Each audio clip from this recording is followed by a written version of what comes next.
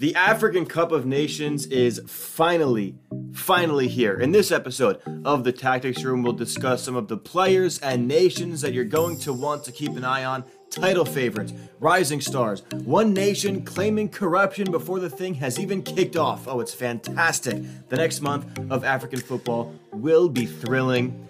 So let's chat about it. Ladies and gentlemen, welcome to episode 11 of the Tactics Room podcast, presented by Breaking the Lines. My name is Will Fowler. So happy that you've chosen to join me today again. Well, for some of you again, for others maybe it's the first time. Welcome, but so happy that all of you have chosen to join me for 40 to 45 minutes to preview this fascinating competition, the African Cup of Nations. Now, it's been a minute. First and foremost, before we even dive into any football-related conversation, it's been a minute. Took some time off for the holiday, Christmas, New Year's. Had to see the family, get my feet settled. Decent couple of weeks, but we're back on the grind. Hope you also had a fantastic holiday season. Cannot forget about all of the faithful and loyal listeners and readers of Breaking the Line. Hope you had a great holiday season. Hope you had a happy new year. Hope 2022. Well, first of all, hope 2022 is better than either of the last 2 years, but also, and more personally, hope 2022 is your best year yet. So happy that you've chosen to kick it off, kind of, with an episode of the Tactics Room. So let's jump in. Let's discuss this competition. Let's talk about AFCON, the African Cup of Nations for long, hosted in Cameroon for the next month. It's all of Africa's top talent coming together for a 3 to 4 week festival of football. Because this is a competition that was actually supposed to happen a season ago. It was not supposed to be in January and February 2022. And by the way, Stop sleeping on AFCON. Stop disrespecting this competition. Patrick Vieira absolutely nailed it. I'm already going off on a tangent. If you're new to the podcast, that's kind of a thing that we do. Patrick Vieira absolutely nailed it when he said he will never get in the way of his players going and representing their nations. I don't care that it's inconvenient for your club. Representing your nation in a competition like this is the highest honor that most athletes can earn. So quit disrespecting this competition, because it's just as important as Copa America, as the Euros, and as the Gold Cup that we all watched and lauded over in June, July, August of a season ago. That's out of the way. Quit disrespecting this competition. It's going to be so fun.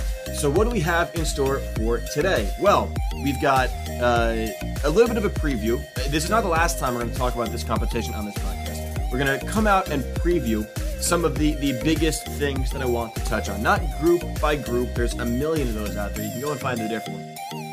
We're going to chat about 5 nations to watch and 5 players to watch that maybe are a bit under the radar. It's a little bit of both. It's a bit of nations to watch that are title favorites and that maybe are being slept on a bit, and then players to watch who some you've heard of, some you maybe haven't heard of, but can make a big step at this competition. That's what's in store for today. We'll dive right into it. But first, if you enjoy what you hear in the next 40 to 45 minutes, please do consider hitting that subscribe button wherever you get your podcasts from, and go and follow Breaking the Lines on Twitter at BTLVid. Whole lot of content like this on the way. Had to get that plug in there before we jump in, because this is going to be a very impassioned conversation, because I love this competition. I mean, I've said it before, I'll say it again. I love this competition. I love the African Cup of Nations. So let's jump right in. 5 nations to watch. The first one, let's start with the simple one. Let's start with the nation that's hosting, and that's Cameroon. There was a time when the host of this competition, the host of the African Cup of Nations, was heavily favored, if not expected, to lift the trophy when all was said and done. Back in the early editions, the early installments of this competition, you can go back and take a look at the year-by-year history. The host oftentimes won this competition, but recently that hasn't been the case. The host hasn't won this competition in the last 6 tries. That spans across 7 hosts. 0 for 7 in the last 6 AFCONs. So the time of this competition's host being a lock to win the competition are well in the past. And Cameroon is not favored this year, nor should they be. but they have historically been very, very good on home soil, and they've got players that can make them a dark horse, which is why they really, really intrigue me, because this is a competition where we oftentimes see those nations that are not entering as favorites to go on and make deep runs and sometimes win the entire thing. Cameroon can be one of those nations this year, and they're backed by home field advantage. Talented squad that includes one of the best keepers at the competition, Andre Onana, of course, at Ajax, potentially on the move to Inter Milan, just returned from that 9-month doping suspension, but also Andre Zambo Anguissa, who's blossomed into a real midfielder, a real player for Napoli. He's evolved into a really, really solid defensive midfielder, and this attack, this Cameroonian attack, can be much better than maybe you initially expect it to be. It's no Samuel Eto'o anymore, but they've got a player in Eric Maxim Choupo-Moting, very good number 9 to have, and obviously he's played in some of the biggest competitions that club football has to offer, at some of the biggest clubs that club football has to offer. He's flanked by some skilled wingers, Karl Toko Ekambi at Lyon, Mumi Ngamaleyo at Young Boys, who we actually spoke about on this podcast it wasn't episode 1. No, it wasn't. It might episode 2 or 3, when Young Boys knocked off Manchester United on match day 1 of the Champions League. Ngamaleyo played a crucially important role in that, so we've already discussed him on this podcast. We're getting a chance to discuss him again. But a player that I want to keep an eye on for this Cameroonian side is Vincent Aboubakar, key player to watch, striker in the side. Their highest, what's the best of the phrases? The most goals out of any active players. I don't know why that was so difficult to spit out, because it was a quite simple concept. But 28 goals in 76 caps. He's scored some crucially important goals in the recent history of this Cameroon national side, and they play in a relatively simple group. Of course, they're the hosts, so they've been drawn into Group A. They've been drawn with Burkina Faso, who we'll speak about in a little bit, but also Cape Verde and Ethiopia. Ethiopia competing in their first AFCON ever. Cape Verde, not something to be crazy about. So Cameroon are in a very, very good position to, at the very least, advance out of the group and maybe even make a run. And of course, they're the hosts. Now, how much will that matter in this competition? It might have a minimal impact given what the attendance limitations are. I believe it's like 70%, 60% in most venues. So maybe that home pitch advantage doesn't play as much a role as it has in the past, but still, they've got home pitch advantage in their back pocket. That's something that none of the other 23 nations in this competition can say.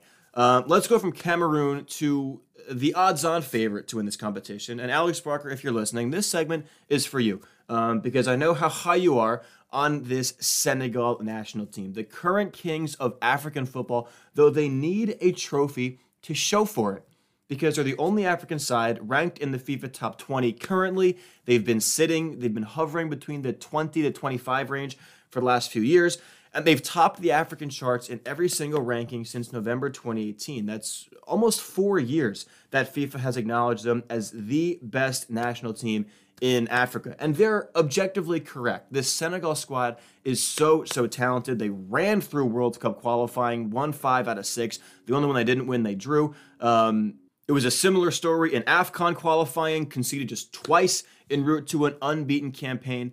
But once they get to the competitions, once they get to the big times, they've underwhelmed. Objectively, they've underwhelmed. In the World Cup in 2018, they fell out in the group stage of a group that was certainly open for them to at least advance from, with Japan, Poland, and Colombia. And they lost in heartbreaking fashion to Algeria in the 2019 AFCON final, meaning they're still empty-handed. This could be their best chance. They've got this fantastically skilled squad. And in fact, that loss to Algeria, that 1-0 defeat in the AFCON final in 2019, depending on what you think of the COSAFA Cup, that was their last competitive loss. That was their last competitive loss. And if you're not familiar with what the COSAFA Cup is, it's a Southern African competition. Senegal were invited to compete in the most recent installment. Senegal's squad, it was not their full-strength squad. It was their best players were absent. So do with that what you will. Technically, they did lose twice in that competition. But if you're looking at a full-strength Senegal side, they have not lost since that 2019 AFCON final.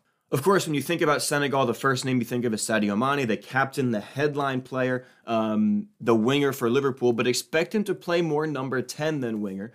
for this Senegal side. Senegal like to play in that 4-2-3-1, and when they do play in that 4-2-3-1, we see Sadio Mane play as the attacking midfielder, and it's because he's got quality attacking players around him who can also play wide. Ismaila Sarr is in the Senegal squad at Watford. Habib Diallo is playing in this Senegal squad. Boulaye Dia, the striker at Villarreal, will likely lead the lines, and he's a quality traditional center forward. So strength is everywhere in this Senegalese attack. In midfield, it's another quality crop. Idrissa Gana Gueye at PSG, Papa Gueye, Pape Matar Sarr in midfield. And in defense, Kalidou Koulibaly looks to be back and healthy to anchor the center of defense. Of course, he's been in and out of the Napoli side due to injury, and it looks like he's back and fully healthy. If he is at 100% fitness, he is the best defensive player at this competition, Kalidou Koulibaly. The big, strong, physical center back who's anchored this defense for years and years.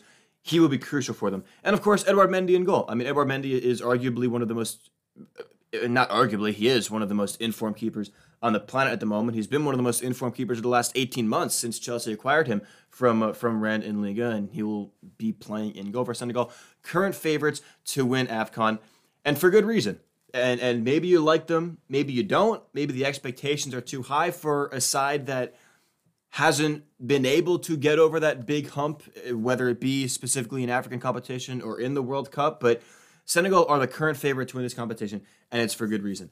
I'm going to jump to a nation that I think is being slept on a bit. Not that they're my favorite to, my number one favorite to win this whole thing, but I think they have much better odds than they're maybe getting credit for. And that's the Ivory Coast. I'm really, really intrigued. I'm infatuated by this team, by this 11. And they're such an interesting case because they have some of the best combined individual talent on the continent. But like Senegal, they've consistently underperformed in tournaments like this one and in World Cup qualifying. They're already eliminated from the World Cup in 2022. They were knocked out in the qualifying second round. They finished second in the same group as Cameroon. And of course, in African qualifying, you must finish first in the second round to advance to that third round playoff. Ivory Coast finished second, so they won't be in Qatar in 2022. They haven't gotten past the quarterfinal of this competition since they won it all in 2015. And so maybe I will sound naive if I say that they're one of my favorites to win the entire competition. One of my favorites to win the entire competition. But like I said, I'm so interested, I'm so intrigued by this 11. They can be versatile in defense, which is key. They've got three really good center backs that can play in a back three or in a back four. We'll talk about one of them a little bit later. They've got wide midfielders and fullbacks that can fill multiple roles. Serge Aurier, Maxwell Cornet at Burnley. It's a versatile defense. You can play in a back three, a back five, a back four. They're very, very strong in midfield with Frank Kessie, Ibrahim Sangare, again, another player who we'll talk about in a little bit. Jeremy Boga at Sassuolo is a player that I love, but the biggest strength in this Ivorian attack, in this Ivorian side, could be the attack. I gave it away. But the biggest strength in this Ivorian side could be in attack because they've got three really good players. And say what you want about how they perform at club level, particularly Nicolas Pepe. But they've got three really good players in attack who can work well together. They've got Nicolas Pepe at Arsenal who can play over on the right, Wilfried Zaha who can play over on the left, and maybe the world's hottest striker on the planet in Sebastian Haller at Ajax, a guy who was outcast from West Ham United, 2 seasons ago, less than 2 years ago, and he has evolved into one of the world's hottest center forwards. The problem is, and I will acknowledge it with this Ivorian side, the problem is these players aren't new. It's not like these are 21, 22-year-olds who are coming through the youth ranks and now they're playing at the senior level and they're still learning how to play with each other. These are players who have played together for a while, most of, and they still haven't figured out how to put it together consistently on the big stage. But I hope that this is the year because this is a wildly intriguing side in terms of the individual ability that they have. And they're also aesthetically pleasing. I mean, you can't tell me, at least me growing up. I was born in 99. So growing up on the 2010, 2014 World Cups, the one of the sides that I always looked forward to watching every single time the competition came around was seeing those beautiful orange kits come out the tunnel and seeing the Drogbas and the Toures of those old Ivory Coast squads. And obviously it's different now, and that's not a reason to back somebody as a favorite. But when Ivory Coast are playing well, at least for myself and for people around my age, I think we can agree that it's more fun to watch when Ivory Coast are playing well because they've got a lot of ability, but they're also they know how to do their kits. Though to be said, African football as a whole, I mean the kits are gorgeous. Puma does a fantastic job, and I know there are a few other sponsors involved, but if there's one thing that African football does well, among other things, it's the gorgeous attire that they send their national teams out with. Always a fun watch. Aside from that, though, because I can laud over the Ivory Coast kit and pants for years and years, and I will not. I've got 2 more nations to preview. Another nation that I'm keeping an eye on, that if you follow me on Twitter and if you know my opinion on more than just what you hear from this podcast, this will not come as a surprise. But another nation that I'm watching very, very closely is Mali, who've become one of my favorite African nations to keep an eye on in the last 12 months. They've never played in a World Cup, but they have earned a place in that third round playoff this time around. So they could be playing in their first World Cup ever. And that's no fluke. I spoke about this national team a few weeks ago on the Breaking the Lines Twitter Spaces with Adam and Alex. It was a fun chat, and I really, really went in on this Mali side because I'm very, very high on them. This is a wildly talented group of young players, and that's the biggest thing, is young players, and where they're strongest is in midfield. That's where Mali will be taken as far as this midfield unit will take them, because it is a really, really impressive trio. Well, it's more than a trio. They've got 4 or 5 quality midfielders. The big one is obviously Yves Bissouma at Brighton and Hove Albion. Obviously, he's been in and out of Brighton at club level for reasons that we won't get into on this podcast. But he is back. He's in the side. He's in this Mali squad list for the African Cup of Nations. He's the headliner. He should walk into the 11. But it's also bolstered by players like Mohamed Kamara. And if you know me well, and if you listen to the early editions of this podcast, you know that Kamara is a player that I'm very, very high on. Plays at RB Salzburg. Will get a move inevitably very, very soon. This is also a national team with Amadou Haidara at Leipzig, Diadi Samaseku at Hoffenheim. So it's a really good group of midfielders that they have. Quality in that area of the pitch, which in international competitions, quality in midfield may be the most important thing, because you don't play with each other very often, certainly not as much as you do at club level, and if you can have cohesion in that middle third, that will get you very, very far, and this Mali side has it. But in attack, there's still players. There's Djenepo at Southampton, Doumbia, Ibrahima Kone, who's an exciting forward. So they should have no problem advancing out of this group. They're in Group F. I should have written it down. They're in Group F, if I remember correctly, with the Gambia, Mauritania, and Tunisia. So they should have no problem with the Gambia and Mauritania, although the Gambia do have some exciting players who I unfortunately won't get into on this podcast, but they're a side that I'm putting on the back burner. I'm remaining aware of the Gambia, but I'm talking mostly about Mali here. But that group stage match against Tunisia should act as a very nice test, not just for their AFCON hopes, but also hopefully for measuring how they stack up against the best in World Cup qualifying. Because, of course, Tunisia were a World Cup side in 2018, but they're also fairly consistently, I think right now they're the second-ranked team in Africa, according to FIFA. So not an easy task. That group stage match against Tunisia will be a fantastic test for this young Mali side. 4-2-3-1 is expected. A midfield pivot of Mohamed Kamara and Yves Bissouma is leaving me salivating. That would be spectacular to watch. But they can also play in a 4-3-3. Bit of tactical flexibility on that front. So Mali, one of the nations that I'm watching very, very closely when this thing kicks off. And number 5. And this one is interesting to me. This one has really piqued my interest, especially at the time of recording, over the last 24 hours. Burkina Faso are going from a nation who might be able to make a run, but aren't on many people's radars, to a nation that could very quickly become one in the spotlight. Burkina Faso will waste no time introducing itself to the world stage, at least if you're watching this competition, because they're playing in the tournament's first match against the hosts in Cameroon. And they've actually been pretty good in this competition historically, Despite not being one of the consistent powerhouses, they finished third in 2017. They finished as runners-up in 2013. And what I want to say about this Burkinabe side is they're one that I'm excited to learn more about, because I'm not gonna sit here and spew and act as if I'm this Burkina Faso football expert. But there are a couple of things about this side that really, really intrigue me based on track records, based on individuals. It's a side that will be exciting to learn more about. They went undefeated in AFCON qualifying, played 6, won 3, drew 3, only conceded twice in 6 games, and in World Cup qualifying, they pushed Algeria to the brink. They ultimately finished second. Algeria, who are objectively the better side, won the group as they should have. They're playing in that African playoff in the third round.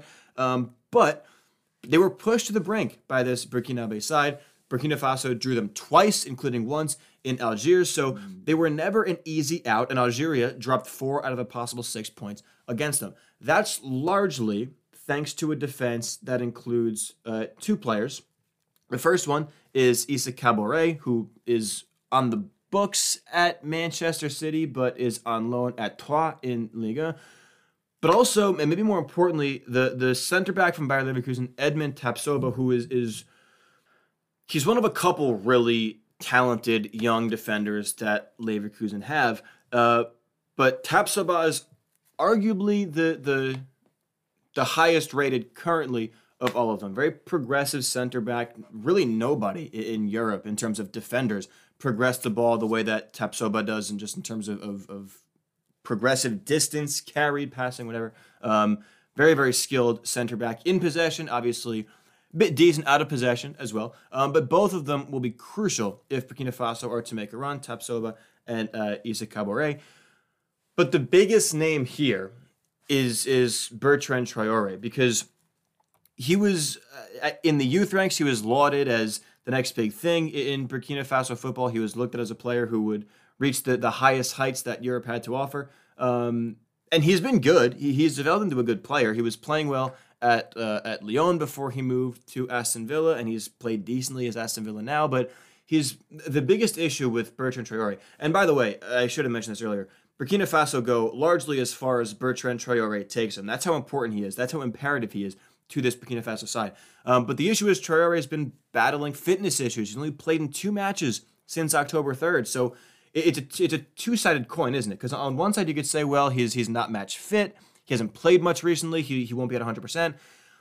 But he's also pretty damn rested. He's also, he doesn't have that wear and tear, that grind of 4 months of a club season under his belt, like many of the players competing in this competition will have. So it'll be interesting to see how that plays out, because we don't really know what to expect from Bertrand Traore. And for a side like Burkina Faso, who really, really rely on what Traore gives them, that's a big question mark to have. Here's why I love Burkina Faso, among other reasons. But here's the reason, and I alluded to it back in the tease, is they've returned 9 positive COVID tests as of 7 or 8 hours ago from the time of recording. They've returned 9 positive COVID tests is the report, and the claim from some, including Bertrand Traore, is that it's been fixed, and that it's a ploy to, I suppose, give Cameroon a win or make things easier for Cameroon, because Cameroon are obviously playing against Burkina Faso in the first round, or in the first match day, and Burkina Faso will undoubtedly be Cameroon's biggest competition out of Group A, again with Cape Verde and Ethiopia. So an interesting story to keep an eye on, is what I will say about that. It's one that has brought Burkina Faso a bit more into prevalence. And if that is the case, and we have no way to prove if it is or if it isn't, but starting AFCON off with a bang, I will say. Starting AFCON off with some off the pitch excitement. These claims that these COVID tests are not actually positive, that it's a lie and that it's a ploy. Keep your eye on it, because that'll be one that I'm sure will not end right away. But on the pitch, Burkina Faso, a nation that I'm keeping a very, very close eye on, along with Mali, Ivory Coast, Senegal, and Cameroon. Those are my 5, although you can make pitches for virtually every single nation. I keep saying club. I always do that on this podcast. Whenever I'm talking about international football, I always say club, because that's muscle memory. But these aren't clubs, and you have to remember, these are national teams. So Those are my 5: Cameroon, Senegal, Burkina Faso, Ivory Coast, and Mali that I'm keeping an eye on. Though, again, all 24 nations have interesting things about them. They all have, whether it's their first time competing or if they've got some young wonder kid who's climbing the ranks in Europe, or if they're a favorite to win the whole damn thing. Every nation has something interesting to offer. I've read some really fantastic preview pieces. You can find them anywhere. They've actually helped me a lot with finding the nooks and crannies of this particular episode. So, but yeah, all 24 nations are intriguing, and this would be a thrilling competition if I didn't exude that already with the first 28 and a half minutes of this podcast. Let's move on to my players to watch, because I've got 5. I've actually got 6, but who's going to get me in trouble? It's my podcast, so you're going to have to deal with it. I got 5 players to watch, 6 players to watch. And let's jump right in. Let's start with players who play for nations that I've already mentioned. And there's only 2, and they play for the same nation. I tried to diversify on that front, but there's 2 and they play for the same nation. And that's Odilon Kasano and Ibrahim Sangaré, both competing at this competition for the Ivory Coast. We'll start with Kasano, because he's first on my list. He is one for the future at Bayer Leverkusen. Along with Edmund Tapsoba, who we spoke about a bit earlier, Kasano is on that same tier. Center back, partners with Tapsoba at Leverkusen. An effective ball-playing center back, good 1v1, progressive in possession, both as a passer and as a dribbler. He's 73rd percentile among center backs in progressive carrying distance, 82nd percentile in progressive passing distance. He's very good in the air. He should start, whether Ivory Coast play in a back 3 or a back 4. And this is where I was alluding to when I spoke about the Ivory Coast and how tactically flexible they can be, is they've got some really good defensive players. They've got Kasanu, they've got Willy Bali, they've got Eric Bailly, who, again, with Bailly specifically, say what you want about him at club level, but for the Ivory Coast, he's actually a very good center back. They've got fullbacks who can play as wingbacks. They've got wide midfielders who can play as wingbacks. So a very tactically flexible and versatile Ivory Coast defense. And then Sangaré, who plays his club football at PSV, who will more than likely, and it's tough to pick out where it'll be. It probably won't be as the deepest midfielder. That'll probably be Frank Kessie, but Sangaré will be playing in this Ivorian midfield. Very defensively strong, but really he's strong everywhere. He does everything for PSV and for this Ivorian midfield. Again, he won't anchor it, but he will offer plenty defensively. He's been a top prospect for a while, and he's developing at a very impressive rate. 5.5 tackles and interceptions per game this season at PSV. He is aerially dominant. He wins 81% of his duels. He's yet to make a single error, and this is what really impressed me the most, is he's yet to make a single error that leads to a shot or a goal. When you talk about midfielders that are as involved in the team, both in and out of possession, as Sangaré is with PSV, the fact that he hasn't made a single error leading to a shot or a goal is really, really impressive. Like I said, he offers more, though. He offers quite a bit in terms of progressing the ball, 2.1 completed dribbles per match. He completes 87% of his passes. He's difficult to dispossess. He'll be paired with Frank Kessie, whether Ivory Coast play in a 3-4-3, which I would actually back them to, or maybe they can play in a 4-2-3-1 or a traditional 4-3-3. They've got options. Sangaré will have a place in the team regardless. You pair him with Kessie, you pair him with Frank Kessie, and they've got one of the most complete and talented midfield pivots and maybe midfields in the entire competition. That's part of the reason why I'm so high on them, is that pairing of Kasanu and Sangaré, but more specifically Sangaré, because I think he can really, really show out. He's one of those players who's on my breakout watch list. There's always a couple, right? There's always a couple players who show up at these international competitions and they just ball out. They put themselves on the radar. I think the one that we can point to, among others, but the one that we can point to from the Euros is the first one that comes to mind for me is Memo Locatelli for Italy and now playing at Juventus. There's always somebody who breaks out and is officially on the world radar. And I think that could be Ibrahim Sangaré, depending on how far Ivory Coast go in this competition. So Sangaré, Kasanu, let's talk about the others. And these players are competing for nations that I haven't yet mentioned. Diversify a little bit.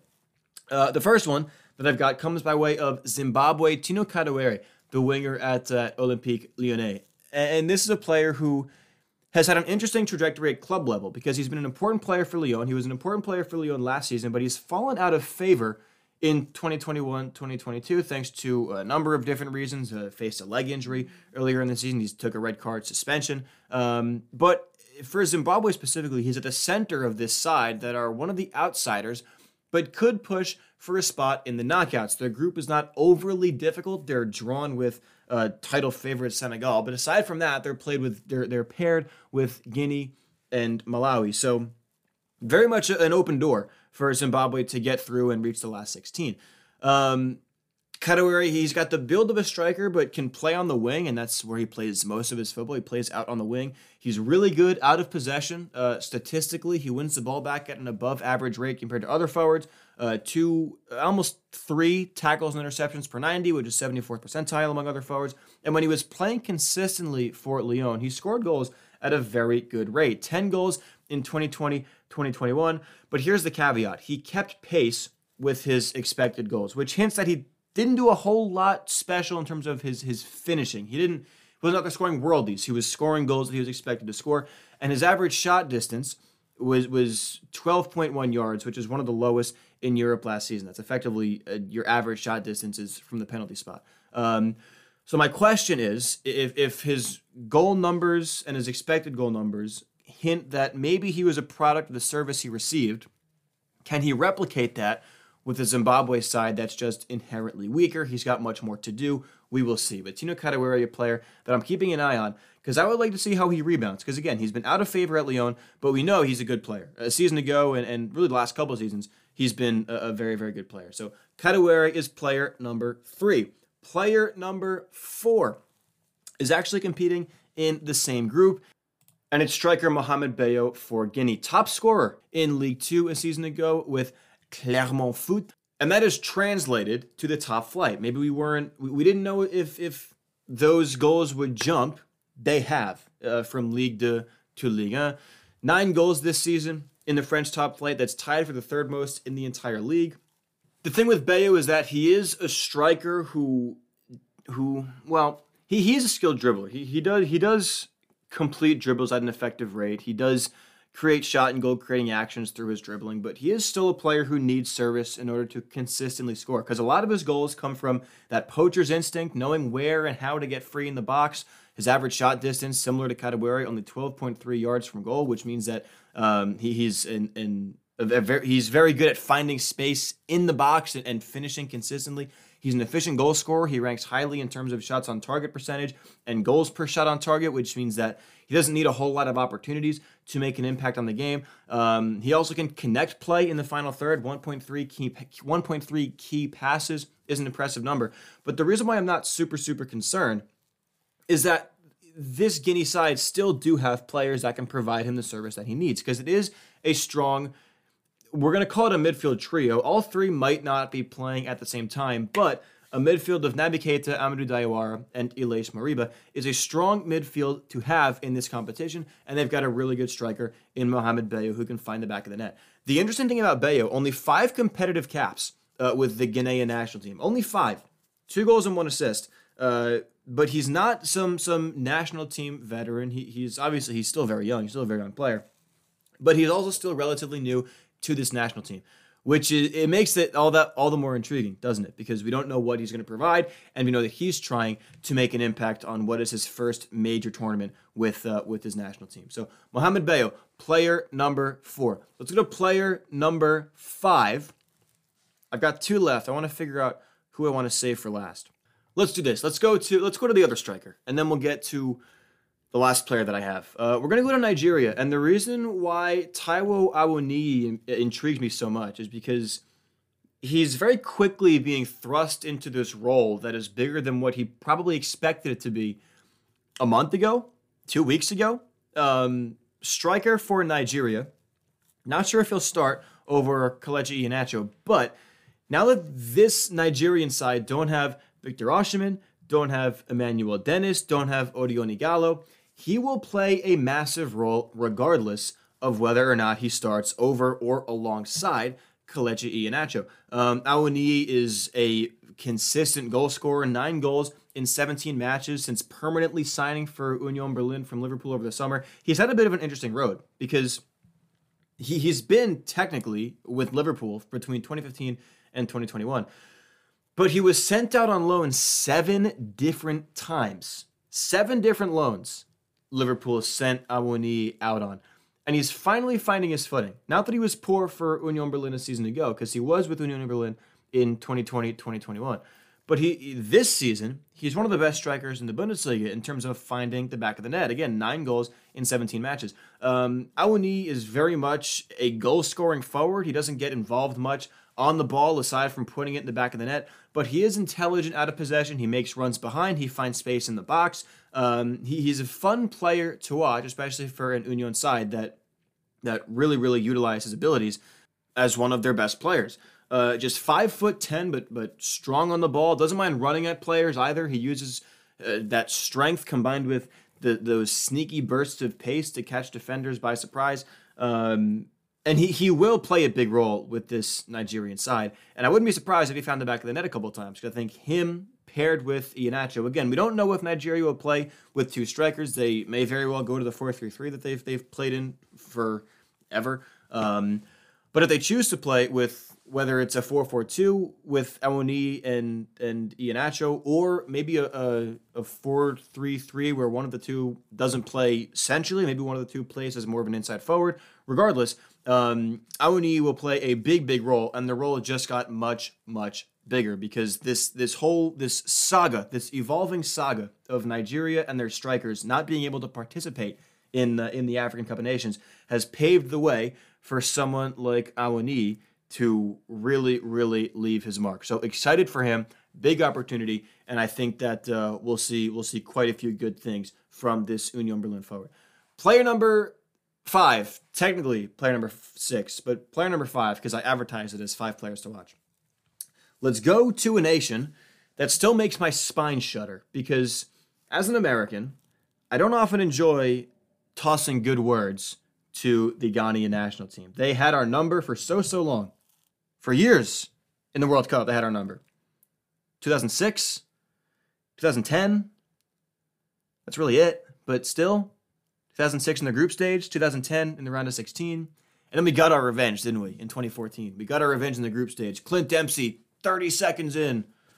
John Brooks from a corner to make it 2-1. We got our revenge. That being said, Ghana still have given me some nights of heartbreak. But it is an objectively very fun side to watch. This Ghanaian side will, I think, be one of the sleepers to win this competition. I put Ghana in the same tier as the Ivory Coast. Nations that have a lot of individual talent. Probably not in your top tier of favorites to win the competition objectively, although I already spoke about how Ivory Coast are up there for me. I'm probably higher on them than some others. But objectively, I think we can place Ghana and the Ivory Coast on the same tier. And one player that I'm really looking at for Ghana, who I think is fitting to end this segment with, because he's so electrifying, is Kamaldeen Sulemana at Stade Rennais in Liga. In a word, and I know I've already used this word to describe Sulemana, but I'll use it again because it needs to be repeated. Sulemana is electrifying. It is impossible to take your eyes off of a player of his caliber. He gives opposing fullbacks nightmares. Absolute nightmares. And I know that's a cliche. Whenever we speak of any winger who is an effective dribbler, good 1v1, oh, they give the fullback nightmares. No, like Kamaldeen Sulemana gives opposing fullbacks nightmares thanks to his dribbling ability, his 1v1 acumen, and not to mention the pace. I mean, this guy is a FIFA Ultimate Team glitch. If you need a league and a starter side, Kamaldeen Sulemana, play him over on the right or on the left. You can play on both, doesn't matter. 99th percentile in dribbles attempted, dribbles completed, players dribbled past. This guy will look at any defender standing in his way and spit on him as he dribbles past him. One of the most progressive carriers of the ball in all of Europe. Also a nightmare out of possession, by the way. He's not just effective when he's got the ball at his feet, although he's wildly effective when he has the ball at his feet. He's above the 90th percentile in both tackles and tackles won. He's 99th percentile in tackles in the attacking third. Pressurizes the ball well, and for what it's worth, they can pick out a player with a long pass. He's got surprisingly good pass completion numbers, medium distance, long distance, and for an effective winger whose calling card to his game is his dribbling ability and his 1v1 ability, we don't always see that paired with somebody who's a skilled passer, but Sulemana is. The only thing really missing from his game is his end product. He's one of those wingers that can do everything except put the ball in the back of the net. Doesn't score many goals, isn't an overly efficient shooter, just 30% of his shots end up finding the target, but still a wildly exciting player that will play a massive role for Ghana. And I'm just starting to get over my heartbreak. So I do think that Ghana will make a run. I do like Ghana a lot, actually, objectively, as a side that can maybe surprise some people. Because it is a fun team. I mean, it is a fun team. You've got the Ayus, you've got Thomas Partey. They had a couple players who they didn't bring along, actually, that I was a bit surprised by. Kamal Soa at Club Brugge is a player who I really enjoy watching, and they didn't bring him along. So regardless, this Ghanaian side will be an interesting watch. They play in Group C. They play with Morocco, actually. So there's that headline match out of Group C is Ghana and Morocco. But they've also got Gabon, so Pierre-Emerick Aubameyang going against this Ghanaian midfield and defense. Aubameyang versus Thomas Partey could be an interesting matchup. They play against the Comoros, so should have no issues advancing out of this group for Ghana. And after that, it's anyone's guess because this is the African Cup of Nations, and crazy things always happen in this competition. And that's why it needs to be loved and appreciated. And I understand that it's happening during your club season, and I understand that it's an inconvenience because your best players are being plucked away, but for the love of God, appreciate this for what it is, which is the world's oldest continent coming together for a football festival over 4 weeks. We've given every other continent their time in the sun. We gave the Euros their time in the sun. We gave Copa America its time in the sun. We gave the Gold Cup its time in the sun. When the Asian Cup rolls around, we give it its time in the sun. Let's give AFCON its time in the sun. I've seen so much negativity surrounding this competition, and it's so undeserved. And now I'm getting serious because I genuinely do love this competition. And it's a shame to see how many clouds are being thrown over it just because it comes at a time that's inconvenient to fans of club football. As I said, Patrick Vieira said it best. The biggest honor that a player can receive is to represent his nation in a continental or world competition. He will never stand in the way of a player who's been called to wear his country's badge on his chest. That's what this competition means for these players, for these fans, for these nations. Let's respect it and let's enjoy it. And let's not let the minor inconveniences of your favorite players leaving for 3 weeks and missing like 2 league matches get in the way of what this is, which is a wildly entertaining competition that needs to be respected on the same level as the ones we watched and enjoyed so thoroughly over the summer. So the African Cup of Nations kicks off at the time of recording tomorrow. By the time you're listening, it's probably a bit closer than that. I will be watching very, very closely, and this is not the last time that the African Cup of Nations will come up on this podcast. I can promise you that. Hoping to get a guest on or two. I certainly want to preview the final when it rolls around, though that's so far down the road.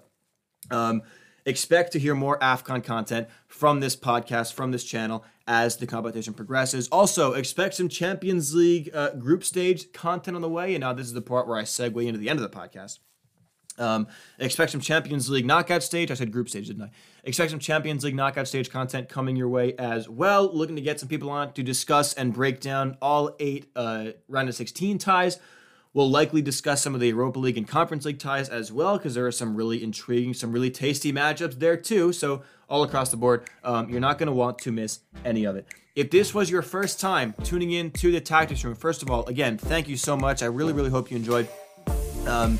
Please, if you have not yet already, go and follow me on Twitter at WillFowler5. Go and follow Breaking the Lions on Twitter at BTLvid. And check out our website as well, www.breakingthelines.com. That's where we put everything is over on that website.